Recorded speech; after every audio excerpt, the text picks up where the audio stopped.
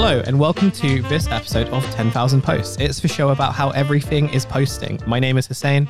I have recovered from my second British plague, so I'm sounding a little bit better than I have been. I do miss my vocal fry a little bit. It did make me sound like a society girl from like the Lower East Side. But yeah, now I just sound like a kind of normal a normal British person who's like nowhere near as cool. I am joined by our very own I'm joined by my co-host who I think if we did live in New York would be a society it girl, Phoebe Roy. Not sure how to take that. Hiya. No, I think that's a good thing. You'd go to the Met Gala, or like you'd sort of like go to the aspect of the Met Gala, but the one where like the influencers who don't get like the Versace and the Valentino stuff, they hang out. Yeah, this is worse. This is getting worse. This isn't getting better. Look, in my head, it's a compliment. I'm going to talk about it later. Look, we have a guest on. We don't want to like confuse him too much. I have a guest on who wrote like a really interesting piece on something that we've wanted to do for a while. Kony. Remember that? I'm joined by Dipo Faloyin, who is a senior editor at Vice and also the author of Africa is Not a Country, Breaking Stereotypes of Modern Africa. Dipo, welcome to the show. Thanks for being on. How are you doing? Thank you so much for having me. I'm doing really well. I didn't think the New York reference was an insult at all. I think that's... Yeah, it wasn't. There's a quiet dream of mine to just be like part of some billionaire family on the Upper East Side. Yeah, without any serious worries in life at all. Exactly. Yeah. Or like, that would be nice, but it doesn't have much of a bearing on my life now. So I don't know why if I was transplanted to New York, my circumstances would change quite that much. That's the whole point. You fantasize about going to New York because you think that all your circumstances and problems would be eradicated if you did live in like a shitty one bedroom in the Lower East Side. America's worked very hard to create the image that just go to America and everything will be better in your life. Exactly. You know what? It worked. That's true, but I don't buy it. So because I'm built different. Well, look, we could fund your like transition into becoming a society girl on the in New York. That'd be nice. And I've got a plan to do this. I'm going to I'm going to lay it out for you in a very short period of time. Now look, we've spoken about the apes, the lazy ape NFTs. But did you know, because like a lot of y'all still aren't getting this, ape holders can use multiple slurp juices on a single ape. That's a thing that can happen. So if you have one Astro ape and 3 slurp juices, you can create 3 new apes.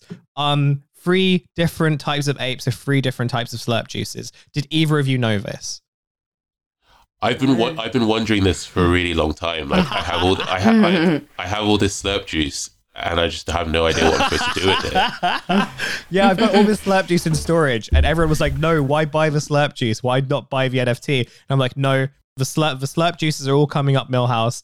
And now my time is there. Okay, look. Well, there was a period of time when the slurp juice went so low that it actually cost more to store it than it did to have it. So that kind of makes sense. I mean, that's basically true right now. Look, there's this tweet that was going around at the time of recording on the 5th of May, 2022. And it was a tweet from like the NFT space, but somehow made it into kind of like mainstream Twitter, and like it was a lot of fun. So basically, like this is a tweet from like an NFT project. I have a little caveat at the end of this, which will not surprise you, but will also just be like very kind of depressing. In which like lazy ape enthusiasts or like the Bored Ape enthusiasts are trying to kind of still justify that these kind of like very badly drawn cartoon apes that like have no character or even like reason to exist are actually worth loads of money. And you just need to believe in it some more. This is the first time that we sort of heard of the term slurp juice. I don't know what it is. I think it's like some sort of like color packet. So you can basically make 3 different types of Bored Ape that are the same but have different colors. But it's I think it's just like the term slurp juice. It's just like how I don't know. I just think this is just so funny, and yeah, it's kind of just so indicative of like where the NFT market is going. And the reason why I sort of selected this as our intro point is like, so 2 things have basically happened. The first is that the NFT market is basically collapsing. So The Wall Street Journal reported quite recently that like the broad NFT market, which was, I don't know what its valuation was, but it was like absurdly high last year. It's kind of declined by 92% over the past like few months. Apparently this is just like either the Wall Street Journal trying to talk down NFTs or people just like not kind of like adopting them enough. But then I reckon the second reason why you've had this steep decline is because of our friend of the show, Elon Musk, who among his other like as he's sort of like trying to negotiate with like the Saudis and the Qataris to like buy Twitter for some reason, using Tesla stock. He also did this. He stole someone's lazy apes. He made a collage of lazy apes that he didn't buy. He just kind of right-clicked, saved them, and turned it into a collage. And it's now his like Twitter display picture. And it's made a bunch of NFT people really mad because they're like, "Why don't you just buy these apes? You're so rich. Like, why don't you just buy the code? Why are you stealing my apes?" I think both these things are very, very funny. Yeah. Depot, like, have you got any familiarity of like the apes, or like what are your thoughts on this? I mean, I've tried as a journalist at a new media company to really try and understand this concept and the wider point of NFTs. To kind of, I keep coming at it like, what's the problem that they are trying to solve? And I just haven't received a single good answer. It just sounds so absurd. It sounds from day one like it is a scam, and it's hard because like the art world in general has worked on this basis of value only being implied because a group of people put value on stuff. And so in one way it's like, yeah, sure, like, I don't know, let a few younger artists do the same. But also the more and more you see like footballers tweeting, "Hey, come and join my ape club," the more you get, the further and further away you get from like the idea that, oh, well, if billionaires can scam and make some money off of implied value, then so can you know people, the average person, I guess. But also now that that's just being turned into a scam itself, it's like, I'm not shocked at all that it's collapsing. Can you imagine like being a parent and telling your kid that if some guy in a van tells you to come join their ape club, just say no. Like, blow your whistle and just say no. Don't go into the van which says ape club on it. No, like, Deepa, you're right. Like, we haven't done like a lot of episodes on NFTs for like this reason, in the sense that it feels like we would just be sort of talking about the same scam all over again. But when we did do it, like the kind of like takeaway from it was like, no one really sort of knows what the use case for this is. Like the art world isn't really convinced about it. Like the whole kind of, so actually, like there was a piece that came out in Discourse blog yesterday, which I think touched on this very well, and it also interviewed friend of like all the pods, Patrick Wyman. So in the Discourse blog piece, it says that all of this is nonsense. Words culled from far-flung corners of the internet culture, online gaming, technology, finance, all mashed together with crude artwork. It doesn't matter anymore. This is the world we live in, where thousands, if not millions of people get it, and they understand and find value in apes, in the slurp, in the minting of events for lab monkeys and special forces. This was taken from like just like the reference point to like what the hell slurp juice was, because I don't think they really figured it out. But like I thought that I think that this is kind of like the right piece of analysis in terms of like what the apes at this point sort of represent, which is, I think like at the beginning you could sort of kind of understand what they were getting at, even if it didn't make any like financial sense. Like, okay, you've got these sort of like, you've got these images, they can sort of serve as collectibles, they can sort of serve as like digital art, like digital artists can like use this to potentially make money and everything. And like, yeah, there's an assetized component to it, but like there's an assetized component to like actual art anyway. So like maybe it's not really that much of a departure.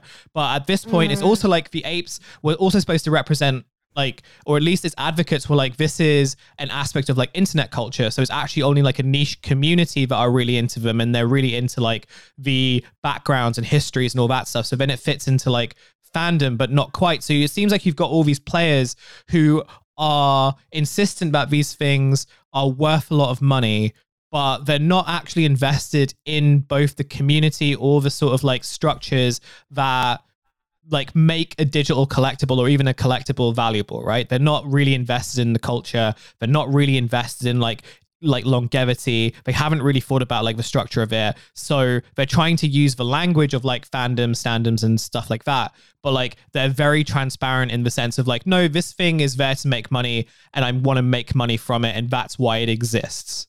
And that's why it sort of seems like it's all kind of like flat and weird. And like, I think the reason why slurp juice is both like a really funny term, but also illustrative of like, okay, you guys have really run out of ideas now. I actually have a suggestion for what I think the use case might be. Yes, go on. But I mean, I don't know how correct it is. But you know, willing to hear thoughts on the subject.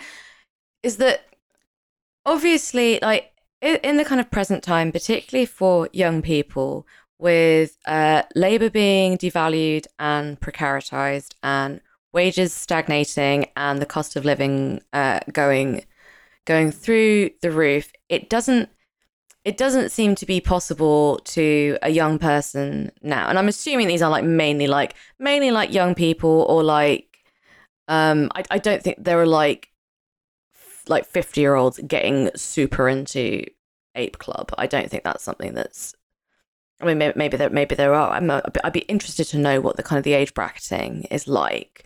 But it must be becoming kind of apparently clear that even the quite kind of modest aspirations of their parents, kind of having any kind of job security, having any kind of life security, the idea of there being any kind of positive change is just out of their reach.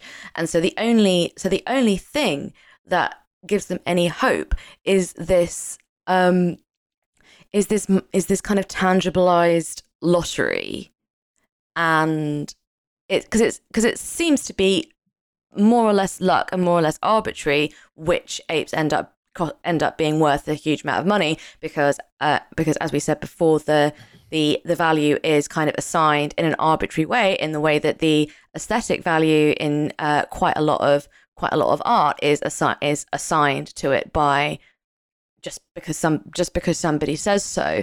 And so I can imagine like the idea of it being very seductive, because it seems like a way of circumventing the otherwise grim and precarious life that you on average might now be just expected to lead.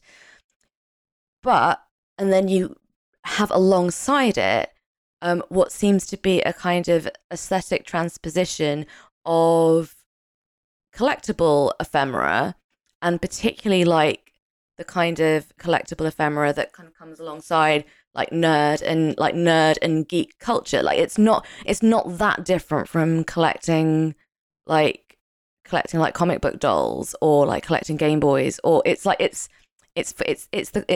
collection forming impulse. But it seems like a way of, or I imagine that it seems like a way of buying yourself a ticket out of the present awful circumstances through something that you find personally aesthetically seductive. Because like personally, I don't understand why anyone would want a Funko Pop or a Captain America doll or like whatever, because it's not to my taste. But I can imagine if I was completely steeped in that kind of ephemeral kind of weeds of the popular culture over the last, like, I don't know, like 40, 50 years, that something like the Ape Club might seem extremely seductive.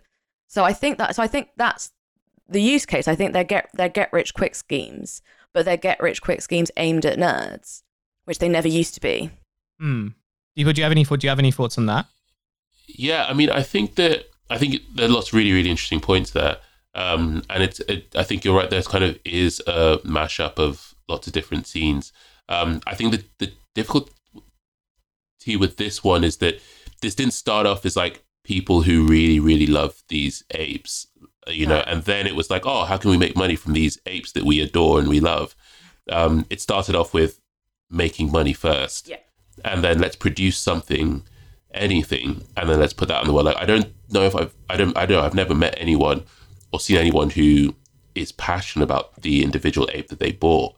What they're passionate about is that they bought into Bored Ape Club or something, and the value of their NFT is rising. And so that's the thing. I think it's one thing if like you've been collecting something for time, and then the value of it started going up, and you're like, oh, I can lean back into this childhood joy of mine to make money. No. I do see what you mean, but I think like I think that's what I mean more is how it kind of got people into it, because it's like a kind of investment portfolio that you would come up with to give to a child to teach them about investment portfolios. Yeah, absolutely. Yeah, exactly. And it's also like an accessible. So like I know people who like have gotten into cryptos and stuff like that, and they haven't like bought Bitcoin and everything, but they've bought like other types of coin. And for them, it's very much like, oh, I can't really afford to like buy the high end coins, and I also can't really afford to like,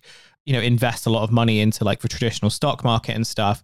But in crypto markets, my kind of the point of entry is like lower, and it's easier to sort of like buy and sell coins. And there is like that community aspect to it, in the sense of like, oh, lots of other people are doing it, so there's like that gamification element to that as well. And I think that all those are sort of combined. And like, Deepo, you're right. And you know, I was thinking about like Pokemon cards the other day, and like how if my mum hadn't given my Pokemon cards away because she was punishing me for like not doing homework, I could have like had some money like selling like my shiny Charizards and stuff, right? Or at least like overselling like, you know, my ancient Mew or whatever. But it was very much like, okay, there was like the culture, and the culture sort of cultivated the cards, and like the cards developed like the value because of like the value of nostalgia more broadly. But there is kind of like a context behind it. But the thing with the apes, and again, it's like, I can see where the apes can kind of get their value from, but again, you know, it's like no one's actually really deeply invested in the characteristics of their ape. They're not really invested in the backstory. They're not really invested in any of the lore, even behind like the series and everything.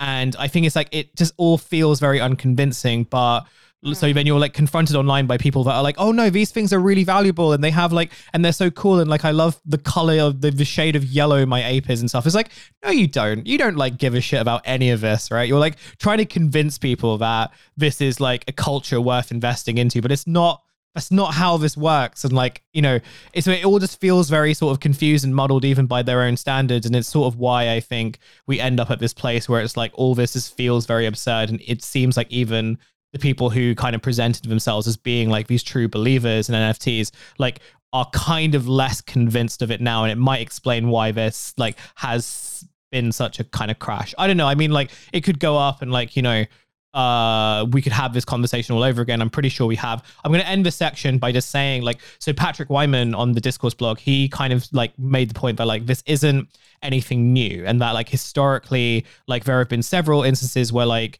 people have, especially like in, I think he was referencing like the whole the tulip market, which is like what people tend to like usually kind of draw parallels to. But he was like, when the tulips are sort of dying off, like people were trying to convince like the sellers were trying to convince people that like other flowers were going to be just as valuable as the tulip, and to just like keep investing. So Patrick Ryman says like, I firmly believe in the dumb guy theory of history. Lots of people have historically done a lot of stupid stuff. They've bought into a lot of stupid stuff and fads and nonsense, and we tend to either gloss over it or we forget it entirely. NFTs are a ridiculous framework within to operate, but the actions of individuals do make sense in that framework.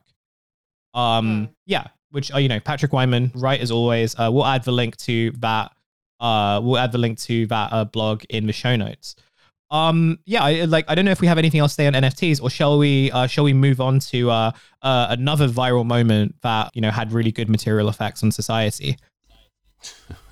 Let's talk about Coney. Deepo, we asked you to come on because you wrote this very interesting piece in The Guardian about the legacy of Coney 2012, the kind of campaign to take on and eradicate Joseph Kony and like the Lord's Resistance Army. Sorry.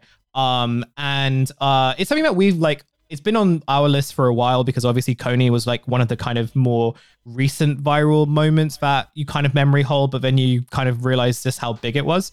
I remember I was in university. I was in my second year when Coney happened. And I was in the library, and someone was just like, I can't believe I have to do this like math problem assignment when Joseph Kony's running around, which I think is like was a very funny thing to think in background. But like, yeah, the Coney craze like took over York University in 2012 in quite like a bizarre way. And I'm sure it wasn't, obviously it just wasn't just there. It was like a really, really big thing. For people who like have memory hold Kony 2012 and just like all that stuff, Deepa, can you tell us like what happened, what Kony was, and like why it sort of became this like big phenomena? Yeah. So basically in 2003, three white filmmakers, led by a guy called Jason Russell, traveled to Uganda. And there they met a young boy called Jacob. Now Jacob had been, or at the time he was on the run from the Lord's Resistance Army, led by a man called Joseph Kony.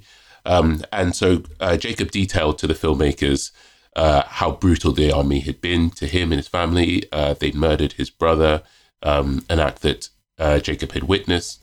And you can sort of understand why the filmmakers sort of responded with shock and they felt like they needed to do something.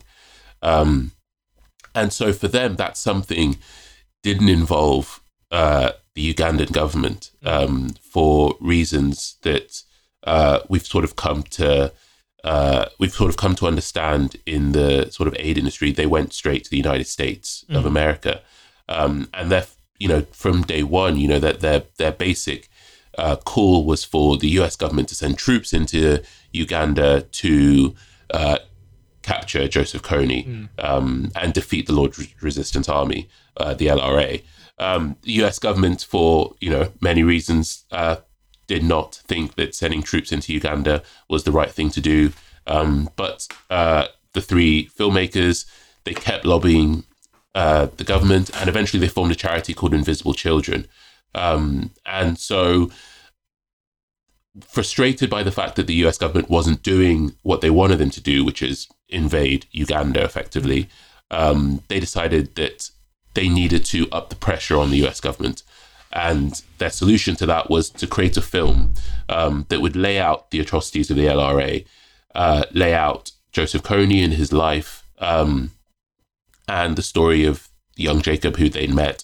And by making him famous to America and the rest of the world, that would put pressure on the US government to send troops into Uganda. So the charity Invisible Children, the name of it comes from the idea that, these children like Jacob are invisible, basically because the Western world knows nothing about them. So that was basically the starting point for which, or the motivation that they got to launch a creative film that would, by their reckoning, make Joseph Kony famous around the world and force the US government to send troops into Uganda. Like, one thing I remember from the video was like one of the taglines that was used when it was going viral, which I thought was like very interesting and instructive when we think about viral content now. So the tagline was like, "Let's make Joseph Kony famous."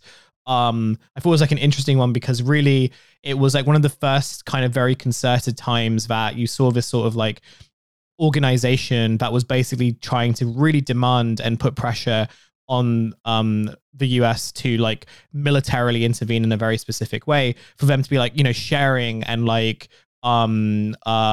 posting was really a kind of form of activism, like a form of like activism and morally duty bound activism as well. But the scene that I was watching a little bit of the video, which like has a Nine Inch Nails soundtrack. I completely forgot about that. And it's got like a bunch of like just bad EDM music. And the opening text is, "Nothing is more powerful than an idea whose time has come. Nothing is more powerful than an idea is now. Right now, there are more people on Facebook than there ever were on the planet 200 years ago. Humanity's greatest desire is to belong and to connect. And now we see each other, we hear each other, we share what we love. And this connection is changing the way that the world works." The campaign to get Kony was shared and it featured celebrity interviews, which included Justin Bieber, Rihanna, and Pete Wentz. And it also contained clips of President Obama issuing like US troops to like intervene in the region, citing Joseph Kony. It was like a very strange video of its time, but I think that opening scroll was like very interesting because while, and we'll talk about this a little bit later, like while I think that like no one sort of looks back on the Kony moment with any sort of fondness or like any kind of perception that like it was like good or effective.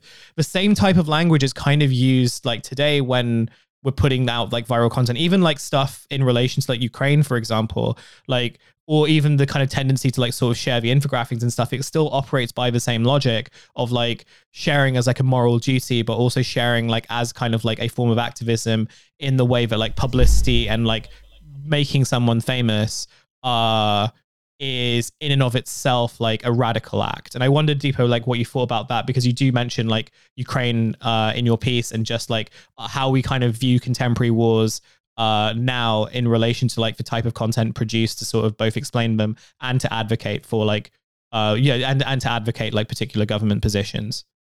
Yeah, I mean, I think you explained it really well.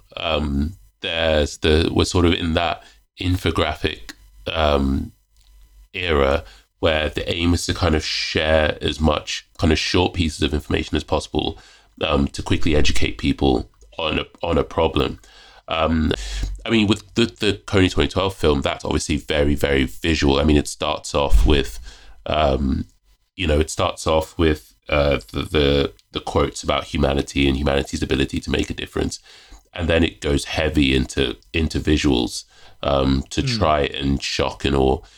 Tactic to try and get people to make a difference. But I think that I can kind of really see the connection you're making between the aim of that video and how it's basically just one big please retweet this campaign, which is something that we've certainly seen recently with the we went deep during the Black Lives Matter protests, as well as kind of what we're seeing now in Ukraine with kind of people trying to just get as much, short, quick information as possible around. And so, yeah, I think kind of it is really interesting kind of watching it back, and it doesn't necessarily, when you watch it, feel like this. And I guess this is kind of part of the frustrations I have with it. Like, it doesn't feel like some archaic, tactic. It seems like something that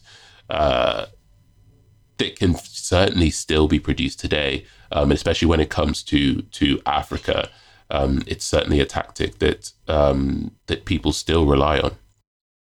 Yeah. What was like really interesting about some of the visuals in that too? I'm just like looking at some images now. So 2012 was like an election year, and a lot of the Kony stuff, the visuals that were used, basically like it got the Republican elephant and the Democrat donkey, like the symbols of like the parties, and like joined them together, and it says like Kony 2012 on them. And it's like really this idea of like, bipartisan, like it was kind of advocating for this type of bipartisanship, which was really fundamentally about like military intervention against like this one goal, like this kind of like one guy. But also the other visuals where it sort of, it begins by like with these images of like child soldiers and like the images of like Joseph Kony and everything. But as you kind of watch towards the end of the video, like suddenly you're taken out of like Uganda and Central Africa, and like suddenly you kind of like you're met with like a bunch of white faces and like white American like or Western faces, and like one of the scenes is like a group of broadly white people holding a sign saying like we are shaping human history. Like it's quite interesting in that kind of in the space of that 25 minutes or something,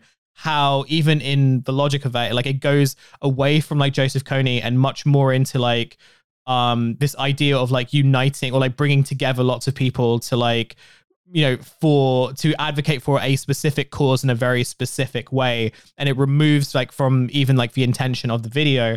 And I thought this would be a good way, because like obviously one of the like the thing that you write about in the piece is how like not only did the Kony campaign like massively both exaggerate and just like outright lie about stuff that was happening in the region, but like these are kind of like effects that many countries on the continent are still sort of dealing with like right now. And I wondered whether you could sort of elaborate on that a little bit more. Like what are like, how have countries like, you mentioned in the piece, like there's one example you give where Uganda like was dealing with like the effects of Kony 2012 had sort of meant that it trying to open up to the world and like attract tourists and stuff, like it had like a very direct impact on that. What other effects did it have on like countries that were like sort of involved in the Kony campaign or like were referenced in the Kony campaign?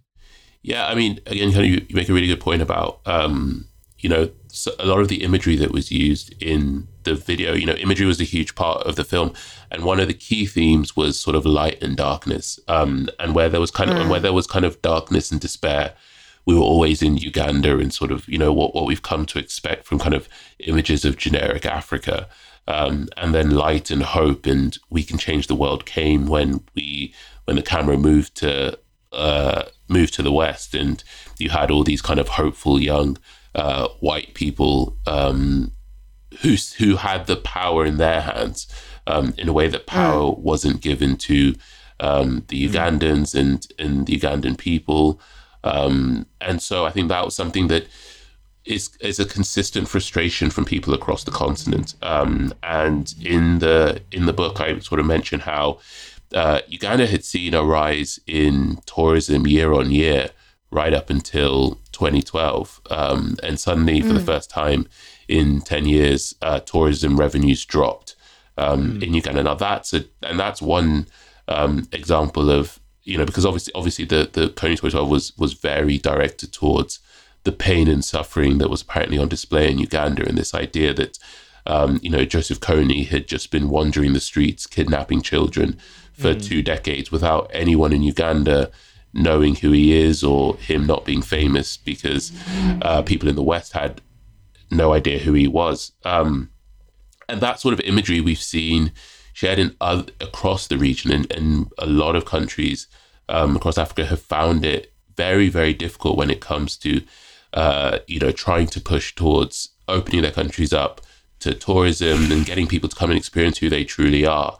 And I mentioned that kind of Kony 2012 was really just borrowing a playbook that had been used by, Band-Aid, especially Do They Know It's Christmas, and other charity organizations that had kept on pushing this negative imagery of, Africa as a vast expanse of arid red soil where like nothing but misery grows. And it's sort of that has been incredibly harmful to the region, and has contributed to the situation we have now, where if you ask people,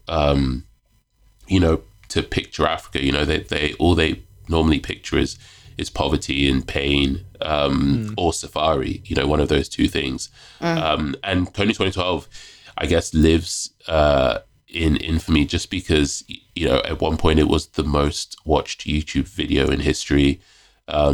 It just went so crazy viral that it forced so many people from across the continent to fight back.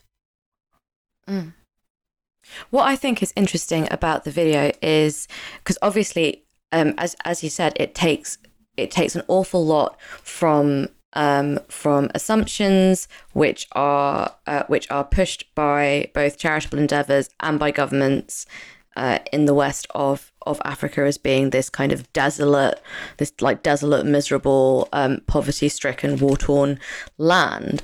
But the actual video itself, I think, takes much more from advertising and from the frameworks and logic of advertising than pretty much any other charitable endeavour has done before. And I think particularly the catchline, "Let's make him famous." So that's supposed to be like a kind of, but being famous is a good thing. Maybe there's a way of being famous in a bad way, but it borrows from, like, just particularly kind of for our purposes, it borrows from the kind of rats in a barrel surveillance culture that we see quite a lot online. Like, here is this person, let's find out who they are. Let's shame them. Let's make them famous.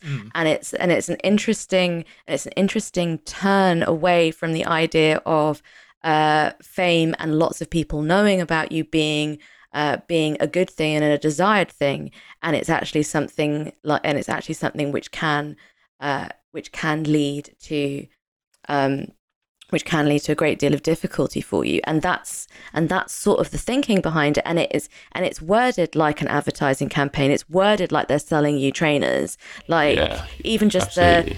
even just like, there's never a stronger idea than nothing stronger than an idea whose time has come, which first of all sounds that sounds so Goebbelsy to me. Like, that does not sound like a kind of positive message at all. I think that's a really creepy way of describing something. It sounds like they're talking about the big lie, really.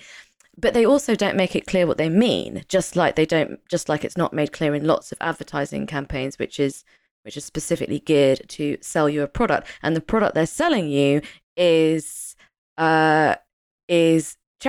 The product they're selling you is philanthropy. That's the product that's being sold, and they're using the same methods that are used to sell trainers. Yeah, I mean, and also in this case, they literally sell you an action kit. So it's these $10 action kits with posters and a wristband, and I think there were T-shirts in the box. But yeah, the idea was that, you are going to change the world through this incredibly slick, as you said, film that borrows so much from just kind of classic advertising. At the end of it, changing the world is within your reach, and all you need to do is wear this wristband and put up these posters, and show that you're on the right team, and the world will change. And that was kind of the unfortunate thing about it. It simplified this incredibly complicated situation, and made it seem, as you said, like all they were doing were just, something akin to selling trainers.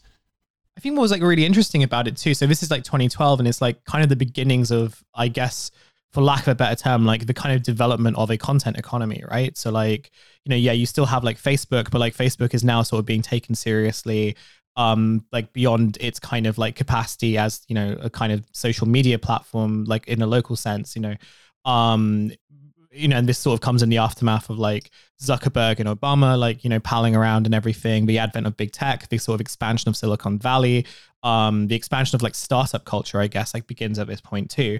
And like, I think what was very interesting thinking back on that is, and with Deepa, what you were saying about, like if you kind of share the video and you buy the merchandise and you show that you're on the right side, and it's kind of like the classic virtue signal, in this kind of sense. But it's also like an example of like a type of politics in which fundamentally it's like, you can change the world through content, right?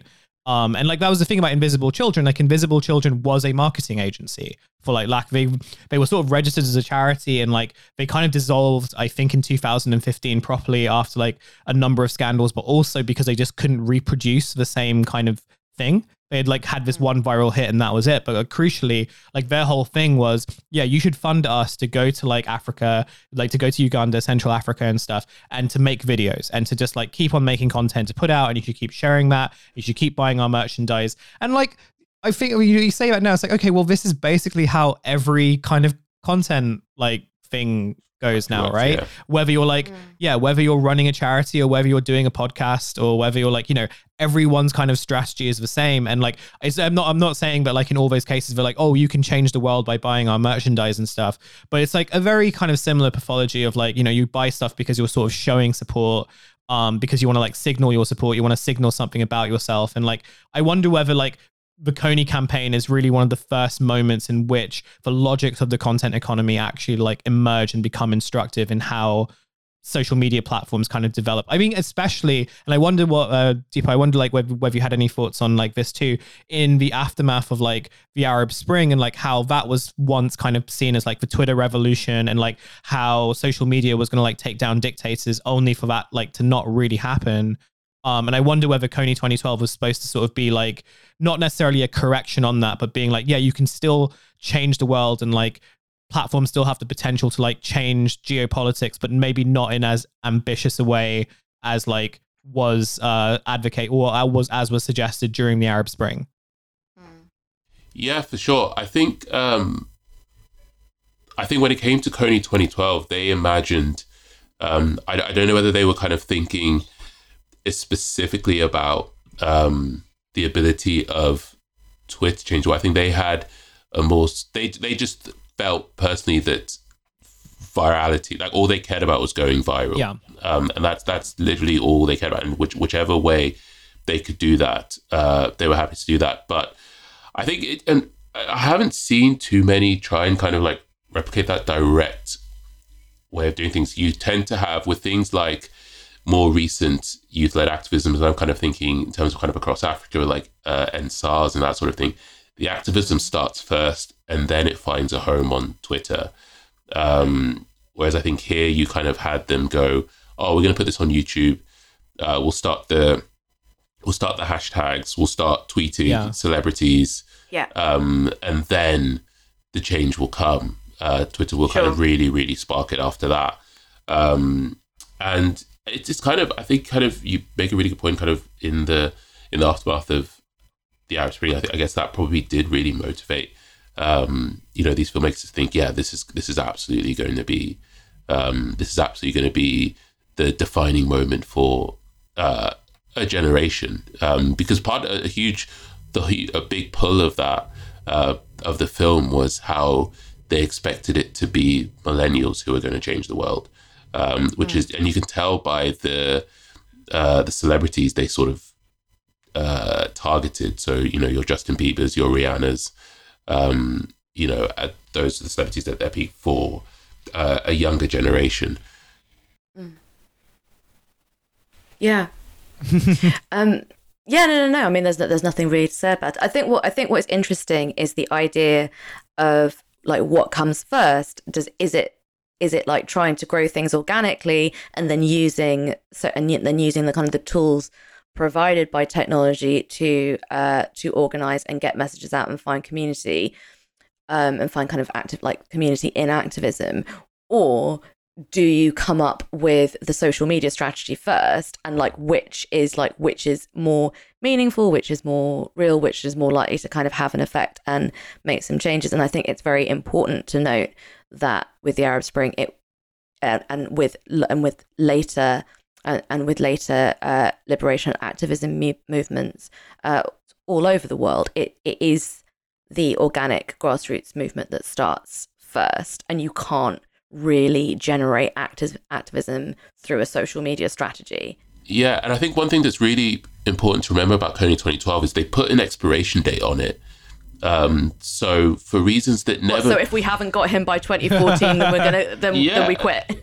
That's literally, and it's so, and I think that kind of really highlights the fact that this wasn't kind of an organic thing of, you build a campaign and then see where it goes.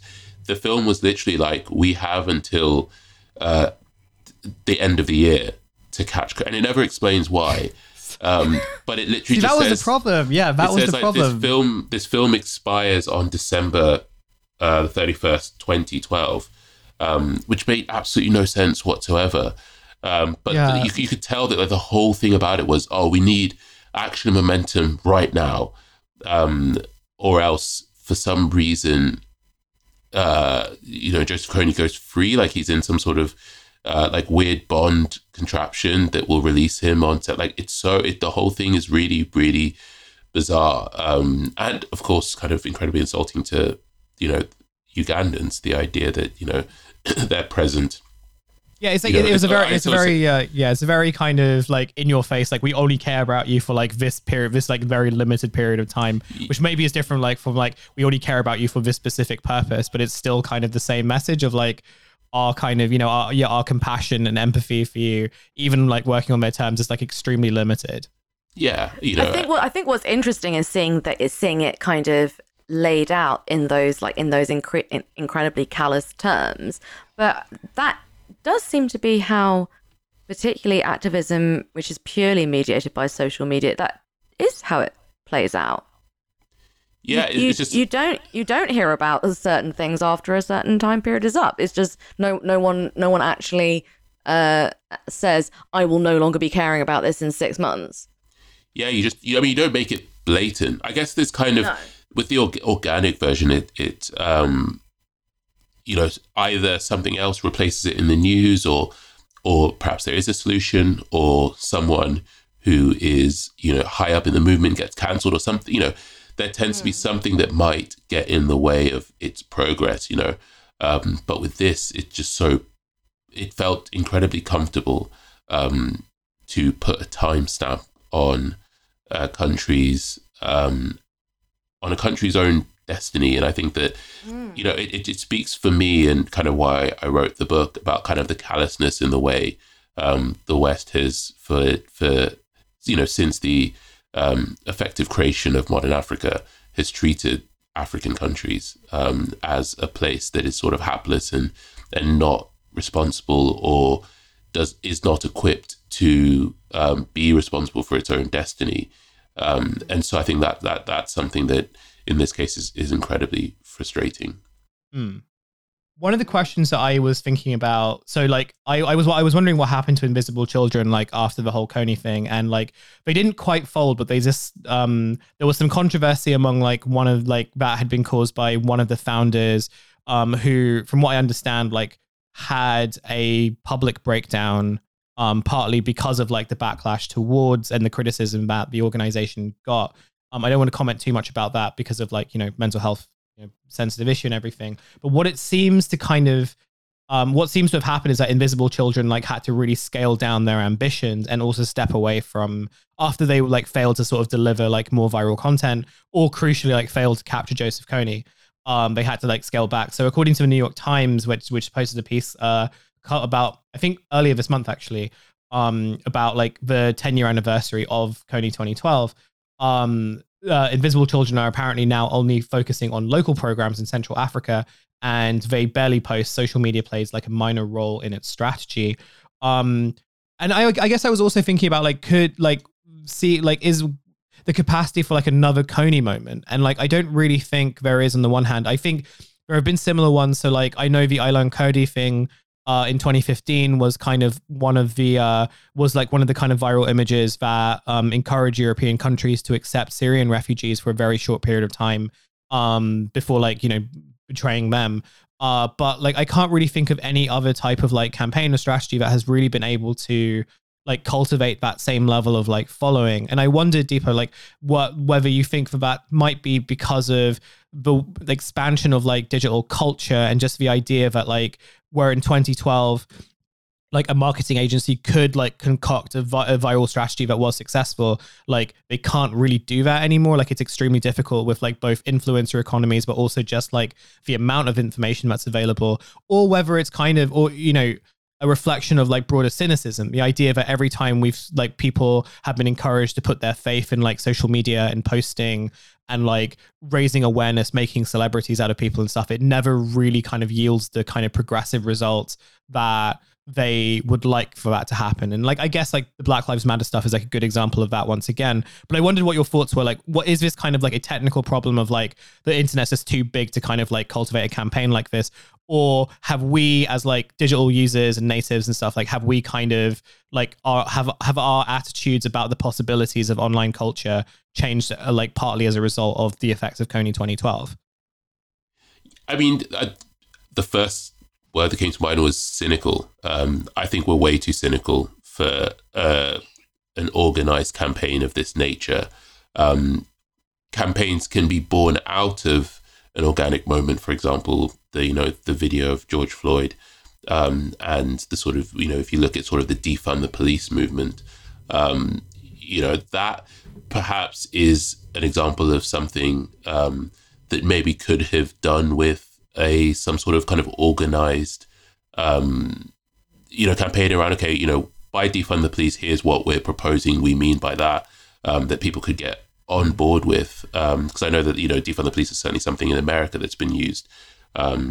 It's now kind of considered as more of a negative slogan, and more harmful. So I think that's an example of something, but I think it would have to start from a genuine organic moment. And I think that we would, and I look at Vice and other youth media companies, our first thought would certainly be to quickly look at who's behind the video, where did the video come from, before we start, smashing the share button.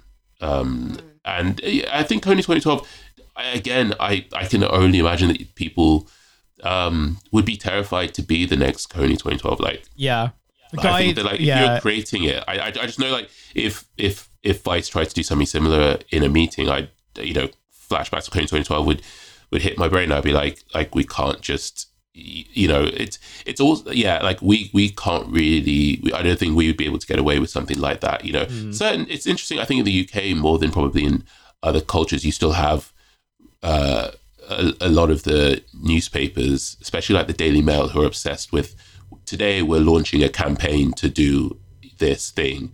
And it's often a campaign for something that is already about to be fixed or something. Like so at the moment they're trying to do a campaign to keep the Three Lions song as like the official the official football anthem, because someone's at the FA somewhere said that maybe it shouldn't be like the official song, as if like fans ever cared that it was like official or unofficial.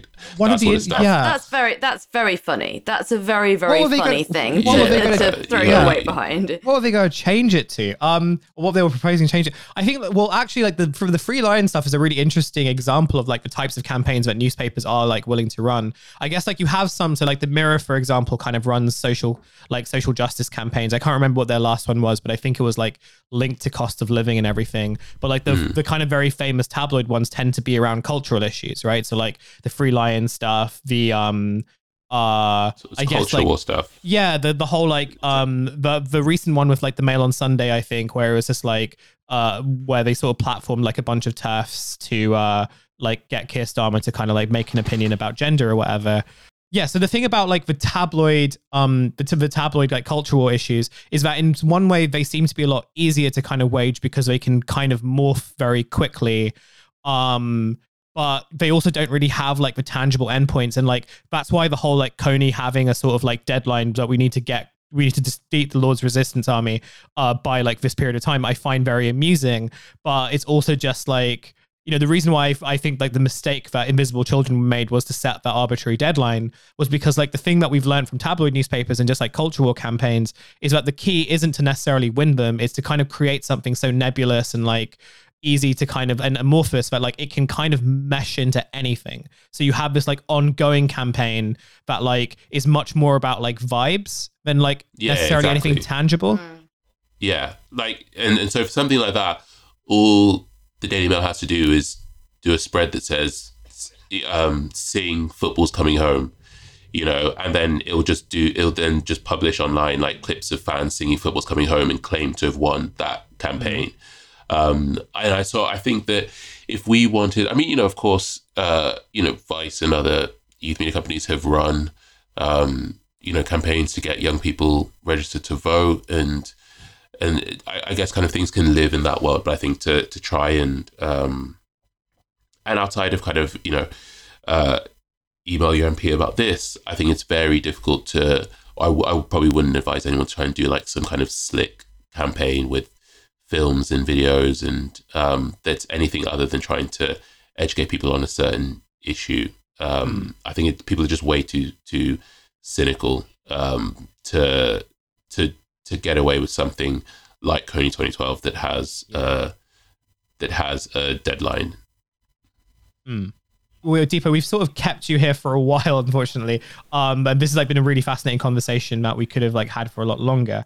But I guess like as a way of wrapping up both like this section and this episode, I sort of wanted to go back to like the African countries that were implicated in the Coney 2012 situation, and just like I guess this broader question of like how they sort of view and understand the internet right now. So like I have like family members who like are from Uganda and like still live there, and like they talk a lot about like the expansion of both like the Ugandan economy, but also its embrace of technology, and like it's kind of unique and actually in a weird ways a very optimistic approach and understanding of like the internet, right? Like they are very they have it seems like they have a much more optimistic like outlook of what the possibilities of technology can bring them, and I sort of wondered whether how that sort of related to the past, where like maybe Coney 2012 is like it was like an example of how Western internet culture like dominated views and understandings of like how we kind of understood like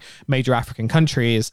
And I wonder whether now like kind of like the embrace of technology, but also the kind of development of like organic internet cultures outside of the West, whether that is being used to sort of to like confront the images and the narratives that Western understandings of like African countries have gone. So I guess as a way of wrapping up, I just wanted to ask like whether like how you kind of think that these countries, what their relationship with like online culture is, and how much of that has been shaped by campaigns like Kony, but also just the broader the broader kind of images and narratives that have been placed on Africa by like Western users. Yeah, I mean, I think it's been probably one of the most important developments in the past decade, especially.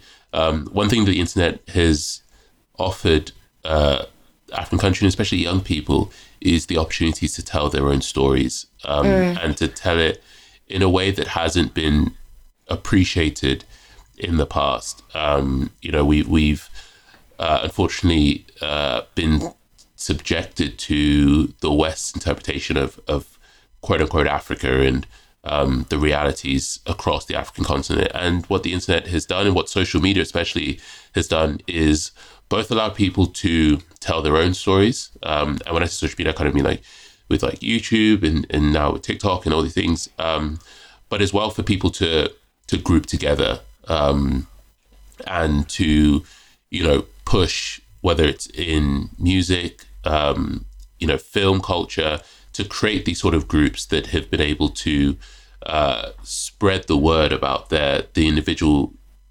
mainly youth-led scenes across their country. And also, one thing that's been key is that a lot of recent youth-led activism movements in countries has been massively social media driven. And so you're getting a lot of young people trying to define the future of their own countries for themselves, using social media, not only to organize within their own countries, but to reach out to the rest of the world and say, here's what we're doing in Nigeria or Sudan or in Ghana or the Ivory Coast, to really, really try and, push their own day-to-day realities in a way that just hasn't really been done in the past. If you wanted to, or the way people previously understood Africa, it was purely through either these global charity campaigns, comic relief and Band-Aid and the rest, or it was through Hollywood, which has depicted Africa in this comical way, for decades now, and obviously through literature as well. And what the internet has done is it's given people the opportunity to do that, to sort of bypass what were the only other avenues, which was Western-led popular culture and charity campaigns, to produce musicians, comedians, writers, filmmakers who are using the internet to certainly spread a very different, more realistic narrative of the day-to-day realities of individual countries across Africa. And that was one of the things that, really excited me about writing Africa's Not a Country, is just this is the perfect time, looking around the continent, seeing how many young people are using their talents and using the internet to try and present a more realistic picture of their individual country, and how there are nuances and specificities. I think has been so important to changing the world's perceptions of the second largest continent. Yeah. I think that's like a very good and optimistic way to end stuff. I think we get that very rarely. So Deepa, thank you so much for joining us, and thank you for coming on.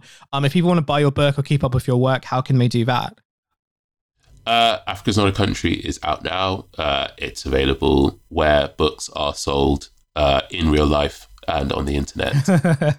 And yes, and I work at Vice as well.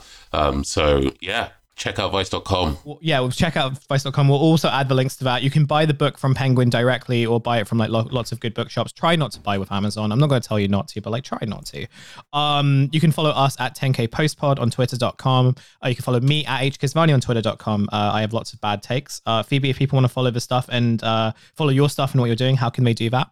You can follow my Seinfeld podcast, which is Masters of Our Domain, at Masters of Pod. Great. This show is produced by Devon. You can follow them at Devon_on_Earth. You can also listen to Kill James Bond, which is their podcast. I think that's it. I know we're running out of time on this Zoom, so like we are. Yeah. So on that note, we'll catch you later. Have a good one. Bye. Bye. Bye bye.